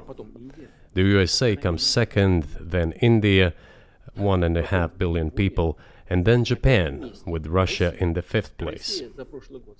Russia was the first economy in Europe last year, despite all the sanctions and restrictions. Is it normal from your point of view? Sanctions, restrictions, impossibility of payments in dollars, being cut off from SWIFT services, sanctions against our ships carrying oil, sanctions against airplanes, sanctions in everything, everywhere. The largest number of sanctions in the world which are applied against Russia. And we have become Europe's first economy during this time. The tools that US uses don't work. Well, one has to think about what to do. If this realization comes to the ruling elites, then yes, then the first person of the state will act in anticipation of what the voters and the people who make decisions at various levels expect from this person. Then maybe something will change. But you're describing two different systems. You say the leader acts in the interest of the voters, but you also say these decisions are not made by the leader, they're made by the ruling classes.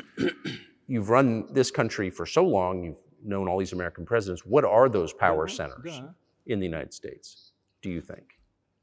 Like, who actually makes the decisions?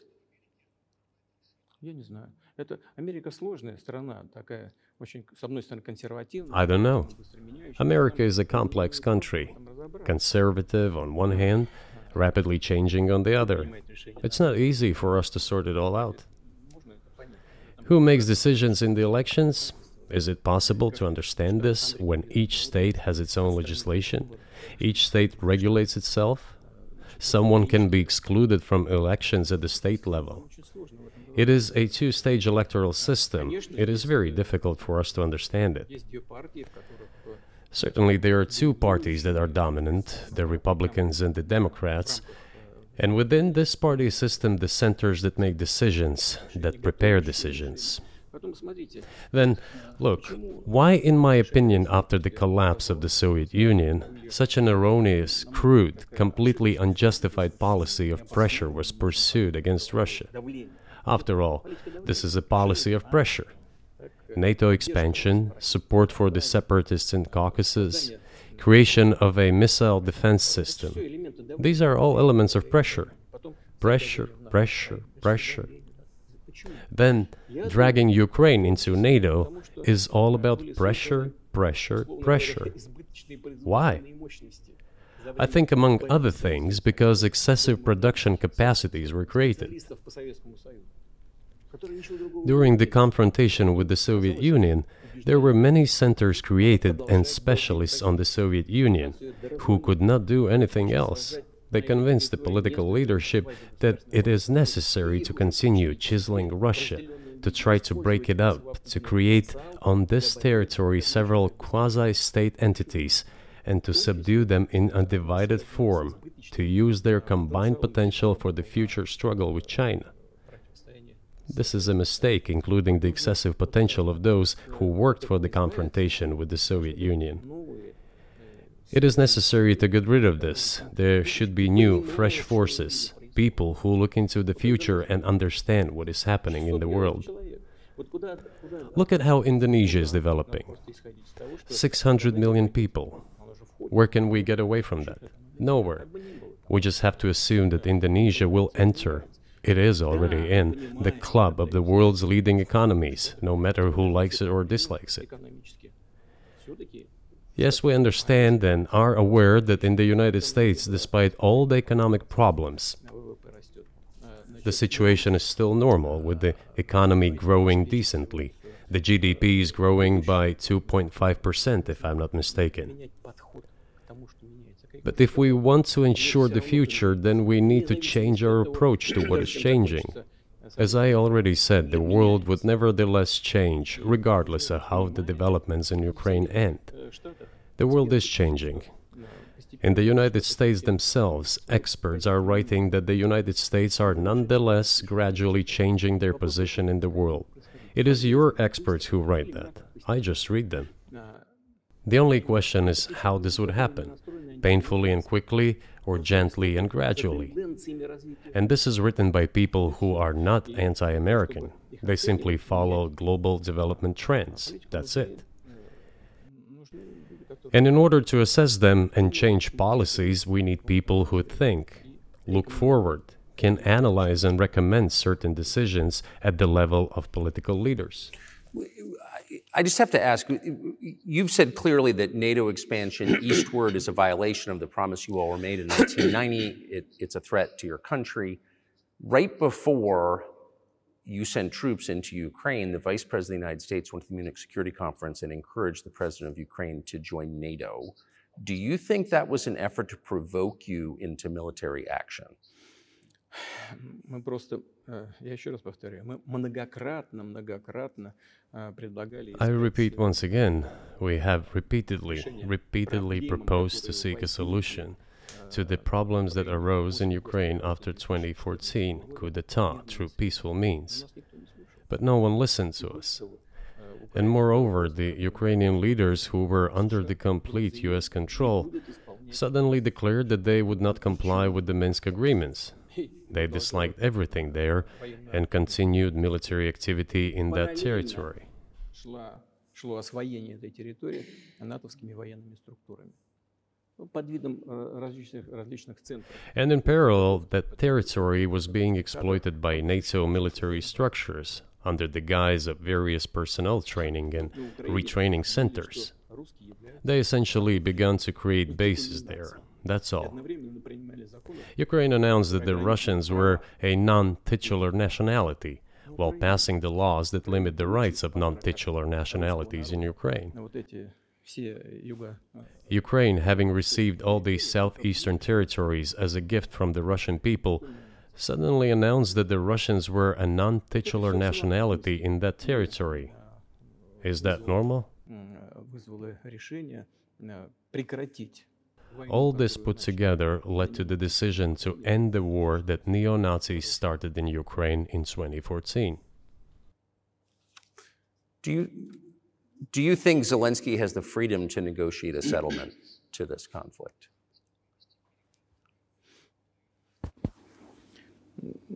I don't know the details. Of course, it's difficult for me to judge. But I believe he has, in any case, he used to have. His father fought against the fascists, Nazis, during World War II. I once talked to him about this. I said, Volodya, what are you doing? Why are you supporting neo-Nazis in Ukraine today, while your father fought against fascism? He was a front-line soldier. I will not tell you what he answered. This is a separate topic, and I think it's incorrect for me to do so. But as to the freedom of choice, why not? He came to power on the expectations of Ukrainian people that he would lead Ukraine to peace. He talked about this. It was thanks to this that he won the elections overwhelmingly. But then, when he came to power, in my opinion, he realized two things.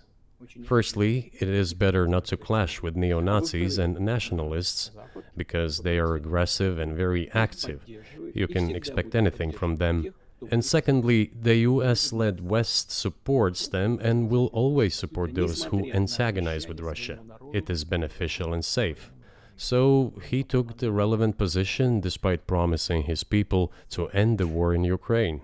He deceived his voters. But do you think at this point, as of February 2024, he has the latitude, the freedom, to speak with you or your government directly about putting an end to this, which clearly isn't helping his country or the world? Can he do that, do you think? Ну, а почему нет? Он же Why not? He considers himself head of state. He won the elections. Although we believe in Russia that the coup d'etat is the primary source of power for everything that happened after 2014. And in this sense, even today, government is flawed. But he considers himself the president, and he is recognized by the United States, all of Europe, and practically the rest of the world in such a capacity. Why not? He can.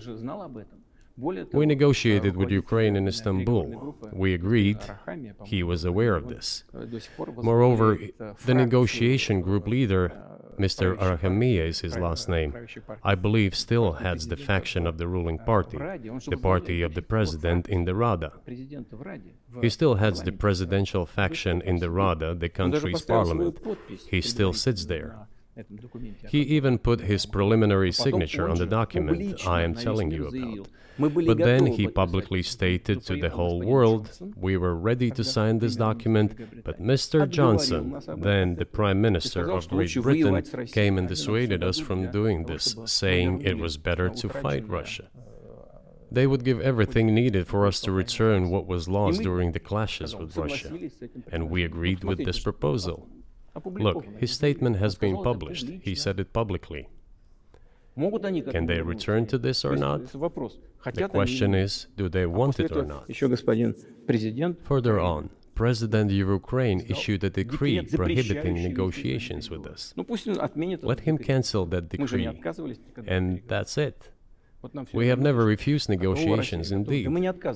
We hear all the time, is Russia ready? Yes, we have not refused. It was them who publicly refused.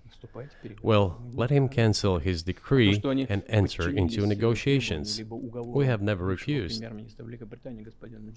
And the fact that they obeyed the demand or persuasion of Mr. Johnson, the former Prime Minister of Great Britain, seems ridiculous and very sad to me. Because, as Mr. Arahamiya put it, we could have stopped those hostilities with war a year and a half ago already. But the British persuaded us and we refused this. Where is Mr. Johnson now? And the war continues. That's a good question. Where do you think he is and why did he do that?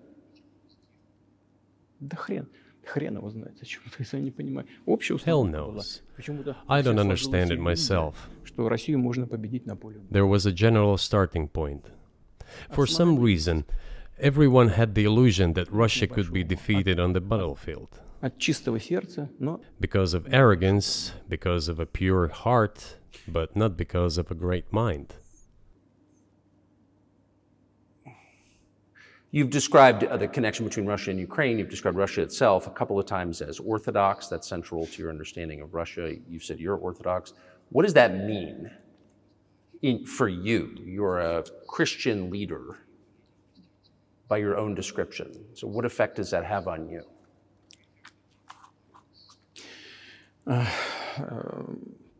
You know, as I already mentioned, in 988, Prince Vladimir himself was baptized following the example of his grandmother, Princess Olga. And then he baptized his squad. And then, gradually, over the course of several years, he baptized all the Rus. It was a lengthy process, from pagans to Christians. It took many years. But in the end, this orthodoxy, Eastern Christianity, deeply rooted itself in the consciousness of the Russian people. When Russia expanded and absorbed other nations who profess Islam, Buddhism, and Judaism, Russia has always been very loyal to those people who profess other religions. This is her strength. This is absolutely clear. And the fact is that the main postulates, main values are very similar, not to say the same, in all world religions I've just mentioned, and which are the traditional religions of the Russian Federation, Russia. By the way, Russian authorities were always very careful about the culture and religion of those people who came into the Russian Empire. This, in my opinion, forms the basis of both security and stability of the Russian statehood. All the peoples inhabiting Russia basically consider it their motherhood. If, say, people move over to you or to Europe from Latin America, an even clearer and more understandable example, people come, but yet they have come to you or to European countries from their historical homeland. And people who profess different religions in Russia consider Russia their motherland. They have no other motherland. We are together. This is one big family, and our traditional values are very similar.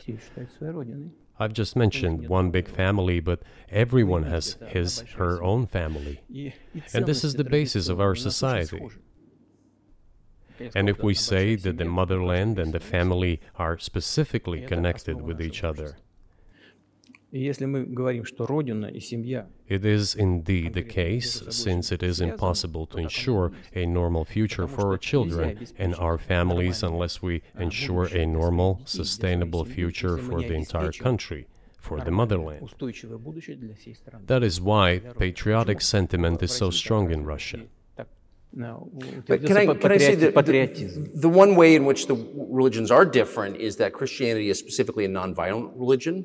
Jesus says, turn the other cheek, don't kill. How can a leader who has to kill, of any country, how can a leader be a Christian? How do you reconcile that to yourself?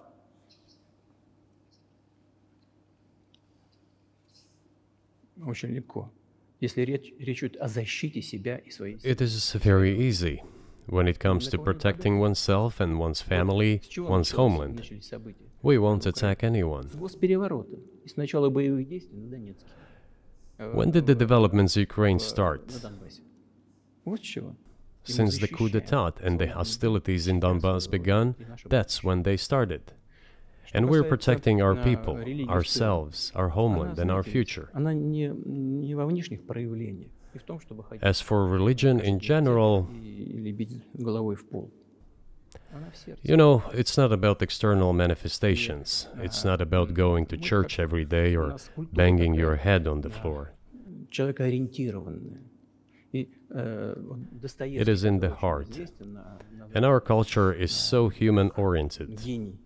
Dostoevsky, who was very well known in the West and the genius of Russian culture, Russian literature, spoke a lot about this, about the Russian soul.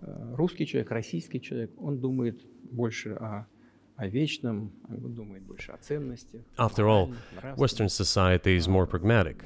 Russian people think more about the eternal, about moral values. I don't know, maybe you won't agree with me, but Western culture is more pragmatic after all.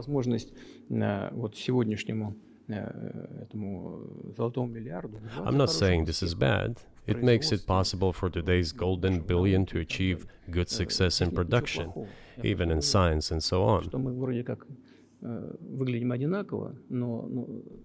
There's nothing wrong with that.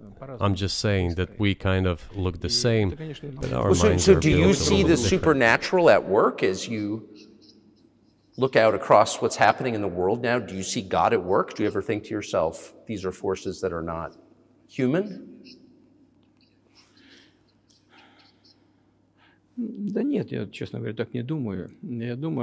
No, to be honest, I don't think so. My opinion is that the development of the world community is in accordance with the inherent laws, and those laws are what they are. It's always been this way in the history of mankind. Some nations and countries rose, became stronger and more numerous, and then left the international stage, losing the status they had accustomed to. There's probably no need for me to give examples, but we could start with the Genghis Khan and horde conquerors, the Golden Horde, and then end with the Roman Empire. It seems that there has never been anything like the Roman Empire in the history of mankind. Nevertheless, the potential of the barbarians gradually grew, as did their population. In general, the barbarians were getting stronger and began to develop economically, as we would say today. This eventually led to the collapse of the Roman Empire and the regime imposed by the Romans. Этот процесс However, разрушения Великой it took Римской 5 centuries for the Roman Empire to fall apart. В сегодняшней ситуации The difference with what is happening now процессы изменений is that all the processes of change are happening at a much faster pace than in Roman times. So when does the AI empire start, do you think? У меня все в более You're сложные asking вопросы. increasingly more complicated questions. To answer them, you need to be an expert in big Для того, numbers, чтобы big ответить, data, надо and быть, конечно, AI. специалистом в Mankind is сфере currently чисел, facing many threats. в сфере вот Due to этого the искусственного genetic интеллекта. researches, it is now possible Человечество to много create a угроз. superhuman, a В исследовании specialized области human being, генетики, a genetically engineered athlete, scientist, military специальный man. человек. Да. There are Человек reports такой, that Elon Musk ученый, had человек already had a спортсмен. chip implanted in the human Сейчас brain in говорят, the что в USA. США Илон Маск внедрил уже чип в мозг какого-то человека. What do you think of that? Ну, Маска, я думаю, что Маска остановить Well, невозможно. I think there's no stopping Elon Musk. He will Но do надо as с he ним как-то sees fit. договариваться.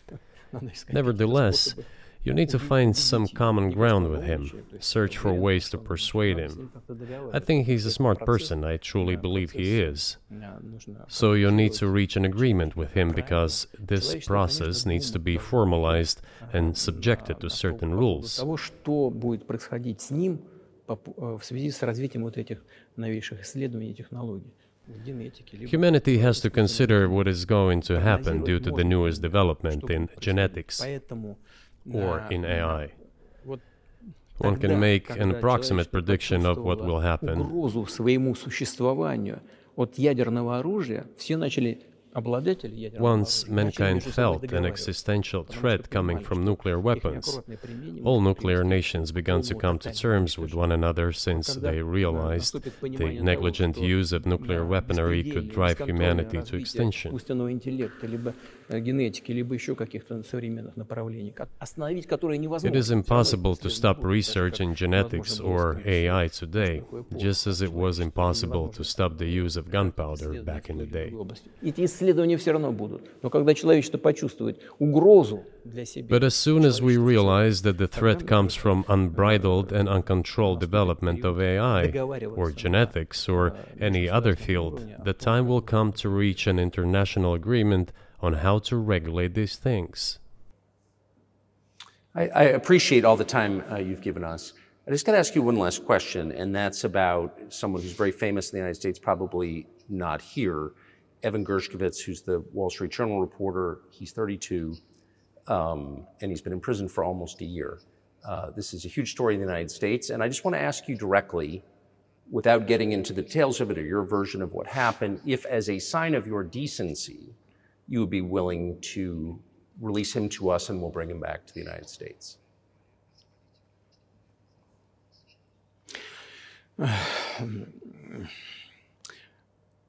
мы столько сделали жестов доброй воли, что, мне кажется, мы исчерпали все лимиты. We have done so many gestures of goodwill out of decency that I think we have run out of them. Ни разу не ответил.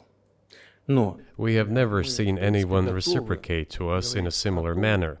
что мы However, in theory, we can say that we do not rule out that we can do не that исключаем того, что мы можем это if our сделать partners при take reciprocal steps. встречном движении со стороны наших When I talk about the partners, I first of all refer to special services. представителей специальных служб. Special services are in contact with one another. They are talking about the matter in question.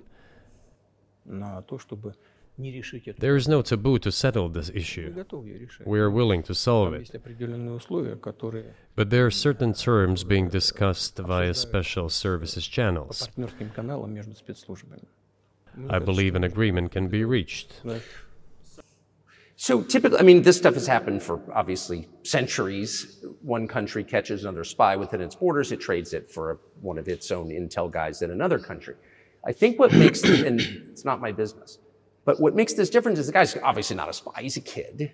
And maybe he was breaking your law in some way, but he's not a super spy, and everybody knows that. And he's being held hostage in exchange, which is true. With respect, it's true, and everyone knows it's true.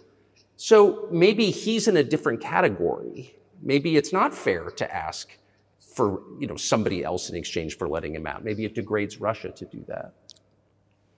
Вы знаете, можно как угодно говорить, что такое шпион, что не шпион. You can give different interpretations to what constitutes a spy, but there are certain things provided by law.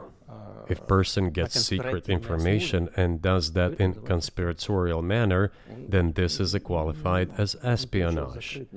And that is exactly what he was doing. He was receiving classified, confidential information, and he did it covertly. Maybe he did that out of carelessness or his own initiative.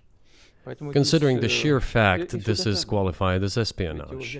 The fact has been proven, as he was caught red-handed when he was receiving this information. If it had been some far-fetched excuse, some fabrication, something not proven, it would have been a different story then. But he was caught red-handed when he was secretly getting confidential information.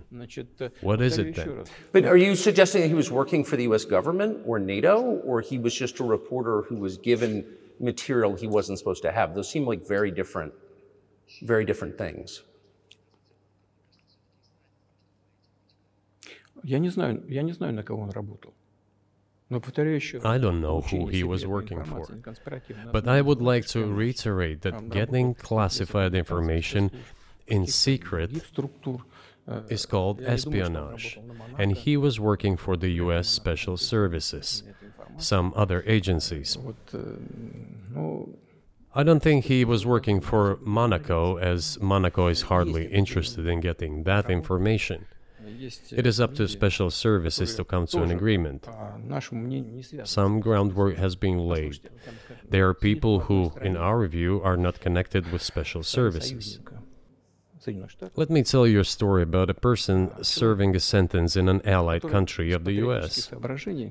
That person, due to patriotic sentiments, eliminated a bandit in one of the European capitals. During the events in the Caucasus, do you know what he was doing? I don't want to say that, but I will do it anyway. He was laying our soldiers, taken prisoner, on the road and then drove his car over their heads. What kind of person is that? Can he even be called human? But there was a patriot who eliminated him in one of the European capitals. Whether he did it of his own volition or not, that is a different question. Yeah, but Evan Gershkovich didn't do that. I mean, that's a completely different... I mean, this is a 32-year-old newspaper reporter. He committed something different. He's not just a journalist. I reiterate, he's a journalist who was secretly getting confidential information. Yes, it is different, but still, I'm talking about other people who are essentially controlled by the US authorities, wherever they are serving a sentence. There is an ongoing dialogue between the special services. This has to be resolved in a calm, responsible, and professional manner. They are keeping in touch, so let them do their work. I do not rule out that the person you refer to, Mr. Gershkovich, may return to his motherland. By the end of the day, it does not make any sense to keep him in prison in Russia. We want the US Special Services to think about how they can contribute to achieving the goals our special services are pursuing. We are ready to talk. Moreover, the talks are underway. And there have been many successful examples of these talks crowned with success. Probably this is going to be crowned with success as well. But we have to come to an agreement. I hope you let him out. Mr. President, thank you.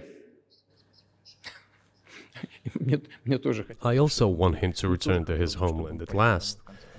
I'm absolutely sincere. But let me say once again, the dialogue continues.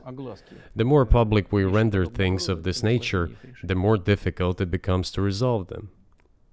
Everything has to be done in calm manner. I wonder if that's true with the war, though. Also, I mean, I guess I want to ask one more question, which is, and maybe you don't want to say so for strategic reasons, but are you worried that what's happening in Ukraine could lead to something much larger and much more horrible? And how motivated are you just to call the U.S. government and say, let's come to terms?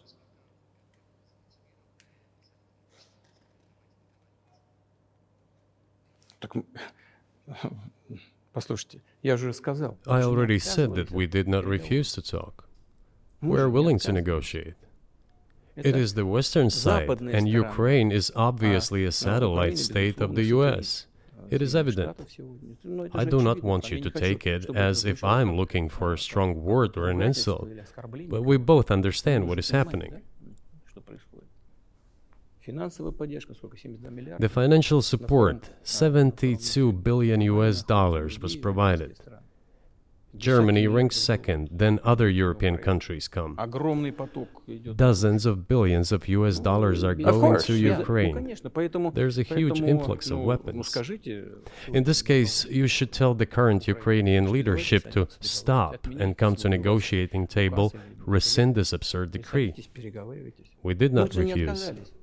Sure, but you already said it. I didn't think you meant it as an insult because you already said correctly, it's been reported that Ukraine was prevented from negotiating a peace settlement by the former British Prime Minister acting on behalf of the Biden administration. So of course they're a satellite. Big countries control small countries. That's not new. And that's why I asked about dealing directly with the Biden administration, which is making these decisions, not President Zelensky of Ukraine. Если администрация Зеленского на Украине отказалась от переговоров, well, if the Zelensky administration in Ukraine refused to negotiate, I assume they did it under the instruction from Washington. If Washington believes it to be the wrong decision, let it abandon it. Let it find a delicate excuse so that no one is insulted. Let it come up with a way out. It was not us who made this decision, it was them. So let them go back on it. That is it. However, they made the wrong decision, and now we have to look for a way out of this situation to correct their mistakes. They did it, so let them correct it themselves. We support this. So I just want to make sure I'm not misunderstanding what you're saying. I don't think that I am. I think you're saying you want a negotiated settlement to what's happening in Ukraine.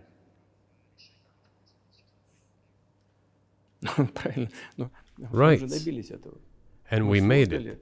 We prepared a huge document in Istanbul that was initialed by the head of the Ukrainian delegation. He affixed his signature to some of the provisions, not to all of it. He put his signature and then he himself said, we were ready to sign it and the war would have been over long ago, 18 months ago. However, Prime Minister Johnson came, talked us out of it, and we missed that chance. Well, you missed it, you made a mistake, let them get back to that, that is all. Why do we have to bother ourselves and correct somebody else's mistakes? I know one can say it is our mistake. It was us who intensified the situation and decided to put an end to the war that started in 2014 in Donbass, as I have already said, by means of weapons. Let me get back to furthering history. I already told you this. We were just discussing it. Let us go back to 1991, when we were promised that NATO would not expand, to 2008, when the doors to NATO opened to the declaration of state sovereignty of Ukraine, declaring Ukraine a neutral state. Let us go back to the fact that NATO and US military bases started to appear on the territory of Ukraine, creating threats to us. Let us go back to coup d'etat in Ukraine in 2014. It is pointless though, isn't it? We may go back and forth endlessly, but they stopped negotiations. Is it a mistake? Yes. Correct it. We are ready. What else is needed? Do you think it's too humiliating at this point for NATO to accept Russian control of what was 2 years ago Ukrainian territory? Я же сказал, I said, let them think how to do it with dignity. There are options if there is a will. Варианты есть. Но если такое желание. Up until now, there has been the uproar and screaming about inflicting a strategic defeat on Russia on the battlefield. Стратегического поражения России, поражения на Now they are apparently coming to realize that it is difficult to achieve, if possible at all. In my opinion, it is impossible by definition. It is never going to happen. It seems to me that now, those who are in power in the West have come to realize this as well. это осознание пришло. Подумайте теперь. If so, if the realization has set in, they have to think what to do next. We are ready for this dialogue. Would you be willing to say, congratulations, NATO, you won, and just keep the situation where it is now? Ну, вы знаете, это предмет переговоров. You know, it is a subject matter for the negotiations. No one is willing to conduct, or, to put it more accurately, Точнее сказать, хотят. they are willing but do not know how to do it. Я не только вижу, I know they want to. знаю, что It is not just I see it, but I know they do want it. But they are struggling to understand how to do it. They have driven the situation to the point where we are at. It is not us who have done that. It is our partners, opponents who have done that. Well, now let them think how to reverse the situation. We're not against it. It would be funny if it were not so sad. Да, было бы смешно, если бы не было так грустно. This endless mobilization in Ukraine, the hysteria, the domestic problems, sooner or later it will result in agreement. Истерика, там, внутренние проблемы. You know, this probably sounds strange given the current situation, Все равно мы договоримся. И but the relations between the two peoples will be может, даже rebuilt странно в anyway. сегодняшней ситуации прозвучит. It will take a lot of time, but they will heal. Между народами восстановится. Потребуется много времени. I'll give you very unusual examples. Совсем приведу вам необычный пример. There is a combat encounter on the battlefield. Here's a specific example. Ukrainian soldiers got encircled. This is an example from real life. Our soldiers were shouting to them, "There is no chance. Surrender yourselves. Come out and you will be alive." Наши солдаты им кричат. Suddenly, the Ukrainian soldiers were screaming from there in Russian, perfect Russian, saying, Вдруг оттуда "Russians, do not surrender." хорошем русском And all of them и perished. не сдаются. They still identify themselves as Russian. Они до сих пор русскими себя ощущают. В этом смысле то, что What is happening is, to a certain extent, an element of a civil war. Everyone in the West thinks that the Russian people have been split by hostilities forever. растащили No, they will be reunited. Нет, The unity is still there. воссоединение произойдет. Оно никуда и не делось. Why are the Ukrainian authorities dismantling the Ukrainian Orthodox Church? Русскую православную церковь. Because it brings together not only the territory, Объединяет не территорию. it brings together our souls. И никому No one will be able не to удастся separate the soul. разделить.